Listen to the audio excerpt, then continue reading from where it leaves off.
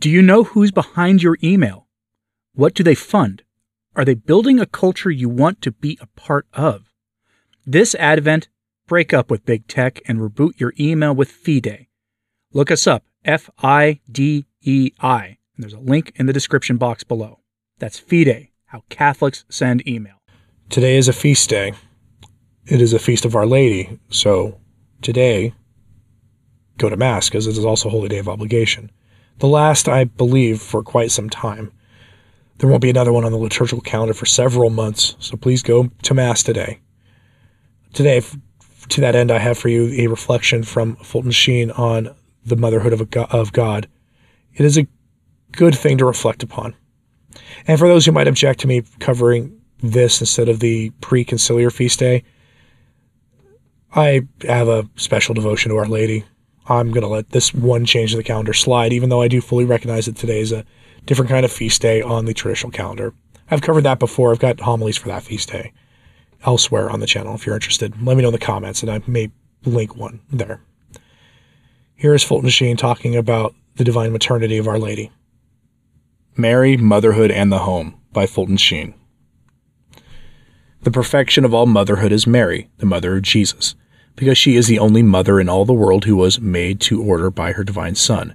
No creature can create his own mother. He can paint a picture of his own mother, for in the field of art, the artist pre-exists his product. He is a symbol of God, the Creator, pre-existing his creatures. All art is an imitation of the divine artist, who from all eternity possessed in his divine mind the archetypal ideas according to which he made the world in time. The most famous painting of a mother is probably that by Whistler.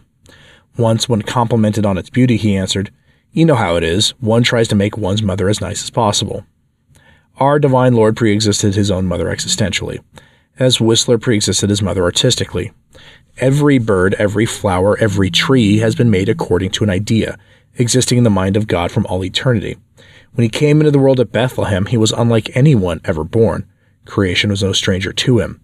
He was like a bird that might have made the nest in which he was hatched. He came into the universe as a master in his own house, or as an artist in his own studio. The universe was his and the fullness thereof. In a particular way, he created his own mother. He thought of her before she was born, as the poet thinks of his poem before it is written. He conceived her in his eternal mind before she was conceived in the womb of her mother, St. Anne. In an improper sense, when she was conceived eternally in the pure mind of God, that was her first immaculate conception. In the Mass of that feast, the Church puts into her mouth the words from the book of Proverbs, saying that from all eternity God had thought of her, even before the mountains were raised and the valleys were leveled. The Lord made me his when he first went about his work, at the birth of time before his creation began. Long ago, before earth was fashioned, I held my course. I already lay in the womb, when the depths were not yet in being, when no springs of water had yet broken. When I was born, the mountains had not yet sunk on their firm foundation, and there were no hills. Not yet had he made the earth, or the rivers, or the solid framework of the world. I was there when he built the heavens, when he fenced in the waters of the vault inviolable, when he fixed the sky overhead, and leveled the fountain springs of the deep. I was there when he enclosed the sea within its confines, forbidding the waters to transgress their assigned limits, when he poised the foundations of the world. I was at his side, a master workman, my delight increasing with each day as I made play before him all the while. Made play in this world of dust with the sons of Adam for my playfellows. Listen to me, then, you that are my sons, that follow to your happiness in the paths I show you. Listen to the teaching that will make you wise instead of turning away from it. Blessed are they who listen to me. Keep vigil day by day at my threshold, watching till I open my doors. The man who wins me wins life, drinks deep of the Lord's favor. Who fails at his own bitter cost. To be my enemy is to be in love with death. See Proverbs chapter 8, verses 22 to 36. But God not only thought about Mary, he actually created her soul and infused it into a body, co-created by her parents. It was through her portal as the gate of heaven that he would come into the world. If God labored 6 days in preparing a paradise for man, he would spend a longer time preparing a paradise for his divine Son. As no weeds grew in Eden, so no sin would arise in Mary, the paradise of the Incarnation. Most unbecoming it would be for the sinless Lord to come into the world through a woman afflicted with sin. A barn door cannot fittingly serve as an entrance to a castle. A God in his mercy remits original sin after our birth in the sacrament of baptism. It is only natural that he should grant a special privilege to his mother and remit her original sin before she was born. This is what is meant by the Immaculate Conception, namely that by the special grace and privilege of Almighty God, and in virtue of the merits of Jesus Christ, Savior of the human race, the Blessed Virgin Mary was preserved from every stain of original sin. At the first moment of her conception, she was, in the improper sense, immaculately conceived in the mind of God from all eternity. But in the proper sense of the word, she was immaculately conceived in the womb of her mother in time. Mary, therefore, is no afterthought in the mind of God. As Eden was the paradise of perfect delight for man, so Mary became the Eden of innocence for the Son of Man. For the simple reason that the Son of God chose her from all women to be his mother, it follows that she above all women is the model mother of the world. No mother was ever favorably known to the world except through her children. No one ever heard of the mother of Judas, but all know Mary through Jesus. The painting of Whistler's mother bears on the back of its canvas the portrait of Whistler himself as a boy. Even in art, the child and mother are inseparable. As one cannot go to a statue of a mother holding a child and cut away the mother without destroying the child, so neither can one have Jesus without his mother. Could you claim as a friend one who, every time you came into your home, refused to speak to your mother or treated her with cold indifference? Jesus cannot feel pleased with those who never give recognition to or show respect for his mother. Coldness to his mother is certainly not the best way to keep warm a friendship with him. The unkindest cut of all would be to say that she who is the mother of our Lord is unworthy of being our mother. To show her veneration is not to adore her. Only God may be adored. Mary is an abstraction of love from love. All the myth creations of the upward struggling of men and far-off yearnings for a mother of mothers in such crudities as Penelope, Isis, Astarte, and Diana were unconscious, prophetic witnesses to a fulfillment in Mary, whom Francis Thompson has called, sweet stem of that rose, Christ which from the earth sucks our poor prayers, conveying them to him. Love for Mary no more derogates from Christ's divinity than the setting robs the jewel, or the hearth and the flame, or the horizon the sun. She exists but to magnify the Lord, and that was the song of her life. Knowing her as the tower of ivory, he climbs up the stairs of her encircling virtues, to kiss upon her lips a mystic rose. Acknowledging her as the gate of heaven, through her portals he comes to us. He who slams the gate in the face of the queen bars the entrance of heaven. If the world lost the mother, it also lost the son. It may well be that as the world returns to love of Mary, it will also return to a belief in the divinity of Christ. The reason that Mary should be honored above all mothers was given by her cousin. How have I deserved to be thus visited by the mother of my Lord? The angel Gabriel also gave the answer when he saluted her as full of grace, but her son gave the best and perfect answer when he willed her to us from the cross. Mary is, first of all, the model of the family. In the Annunciation story, there appears the action of the three persons of the Blessed Trinity, Father, Son, and Holy Spirit. God the Father sends the angel to announce that he will send his Son to be conceived in her, and this will take place through the Holy Spirit. When Mary accepts, a new society begins, a human family among human families, which is one and the same time an ideal and an earthly trinity. In all other families there is father, mother, and child. In this family there is child, mother, and father. It is the child who makes the family. It is the child who creates the parents. Next to him comes the mother, for she alone, through the Holy Spirit, conceived her son in her virgin womb. Finally comes Joseph, the foster father chosen by God to be the protector of the group, and for that reason protector of the church, which is the expansion of that original family. All through the preceding ages, from the crudest wigwam where spouse lighted fire for spouse, to the castle of the prince and princess, wherein the two looked down on heirs of earthly kingdoms, mankind has been looking either forward or backward to that divine family, in which God veiled the glory of his divinity and became flesh through the selfless love of Mary, under the strong and reverent wardship of Joseph.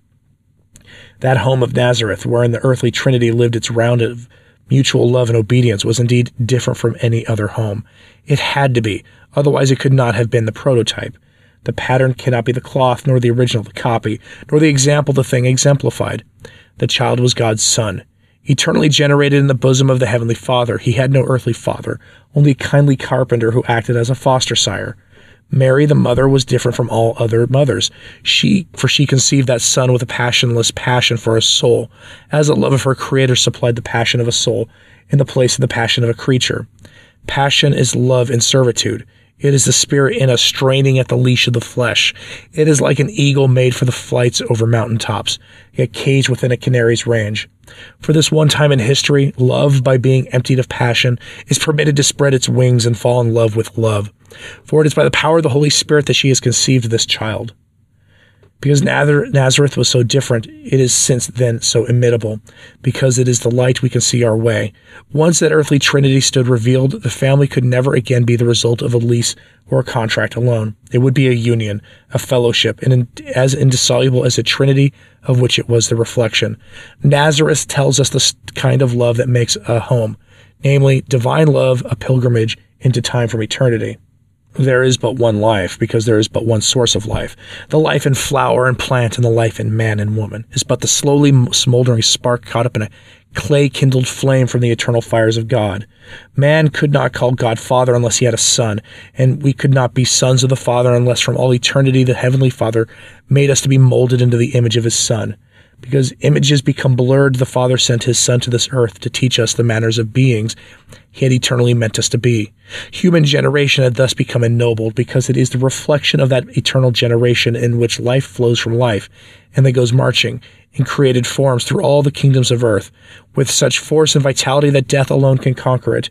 Here's the pattern of all fatherhood, all generations, and all life-giving processes, for in it love overflows into love. This is the beginning of the earthly family, the original of Nazareth. Because divine love as a Messiah came to earth, it became natural that husband and wife should not only give themselves to one another in mutual sacrifice, but also should recover themselves in the love of their children, who tie them together as father and mother, as the Holy Spirit is the bond of unity between father and son. If human love fails, it is because it is short-circuited, not directed to a mutual incarnation of love, but rather turned back upon itself, where it perishes of its own too much. Without the child as the bond of mutuality, or at least the desire for the child, passion can end in mutual ending. But with the child, love discovers itself to be immortal. By giving its flesh and blood as a kind of earthly Eucharist, it lives on what it feeds. Marriage must end in the family, at least in intention, if not in act, for only through the family does life escape exhaustion and weariness by discovering its duality to be Trinity, by seeing its love continually reborn and renowned, for having its mutual self-giving transformed into receiving. Love thus defeats death, as it defeats exhaustion. It achieves a kind of immortality. A self-renewal becomes self-preservation. God is eternal society, three persons in one divine nature. The family is human society, mutual self-giving, which ends in self-perfection. Deep mystery is hidden in the fact that Mary conceived by the Holy Spirit. It meant that the love that begot her child was not human love. A child is the fruit of love, but in this one instance, the love that begot was the love of God, which is the third person of the Trinity. Under the sun, one needs no candle. When conception takes place through spirit love, there is no need of human love. The virgin birth did not imply that Mary conceived without love. It only meant that she conceived without passion. Birth is impossible without love. Human husband love is unnecessary if God sends his spirit of love. Where there is no love, there is no family. To Mary alone was given the gift of bearing a child directly through God. But in a lesser way, every child is born of God. The parents cannot create the soul of the child. That must come from God. Flesh cannot beget spirit. At the very beginning of the human race, Eve, in the ecstasy of the firstborn in the world, cried out, "I have been enriched by the Lord with a man-child." See Genesis chapter 4, verse 1. By the Lord, by using the intermediary of man, Mary, the new Eve, in the ecstasy of her firstborn, could cry, "I have been enriched by the Lord with a man-child without the intermediary of man," because she was begetting the new Adam, the new head of the human race. As in the Trinity there are three persons in one divine nature. As Adam there are millions of human persons in one fallen human nature. So in Christ there are millions of human persons in one regenerated human nature. In Adam, man with his heritage of sin can become in Christ with a heritage of grace. The Trinity as the ideal family is the model not only for the human family, but also the model for the family of nations and the human race. The giver, the receiver, the gift were first reflected in Adam, Eve, and their offspring, and later at Bethlehem in child, mother, and father. Beloved, let us love one another. Love springs from God. No one can love without being born of God and knowing God. See 1 John chapter 4, verse 7. Mary also reveals the beautiful relationship that ought to exist between mother and child. There really is such a thing in the world as two hearts with but a single thought. Hearts are like vines. They intertwine and grow together. One can give his heart away, but since there is no life without a heart, one must receive another in return, or perish. Deep love does not so much exist between two hearts as between one heart and two bodies. A community of interests, the thoughts, desires develops as if from two mountain currents a single river flowed. What makes parting and death so tragic to lovers is that it is not two hearts that are separating, but one heart that is being broken in two. A broken heart is not the fracture of a single heart, but the rupture of two hearts once united in the rapture of a single love.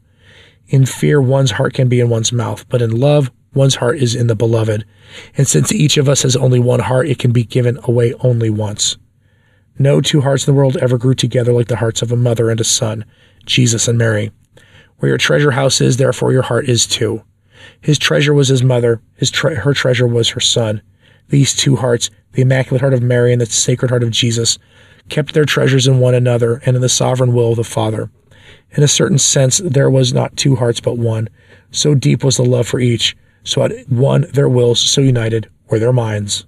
And that was Archbishop Fulton Sheen, a reflection appropriate today, I think, for this feast of Our Lady.